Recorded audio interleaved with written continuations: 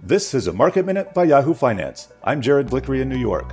Happy Doge Day, all. Stock futures are drifting lower again, but today the Dow is leading the way down, off 120 points to 33,825, while the Nasdaq is off 0.25%. The VIX Fear Index is perking up, still holding below 20, but up over 1 point to 18 and change. 3 Dow components have released earnings since yesterday's closing bell. IBM reported surprise revenue growth, breaking a 3-quarter streak of declines. Several analysts raised their price targets, but voiced concern over keeping up its growth trajectory for the year. IBM is up 2% in pre-market trading.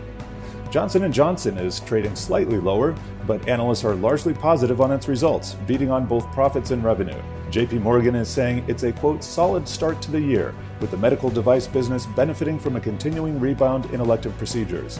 Procter & Gamble stock is slipping despite beating on both its top and bottom lines. Its forecast for higher consumer prices is raising eyebrows as it sees a $125 million impact this year from commodity costs. Speaking of inflation, commodity prices are forecasting higher food prices, as soybeans are up 6 straight days to $1,475. Beans in the teens, as they say.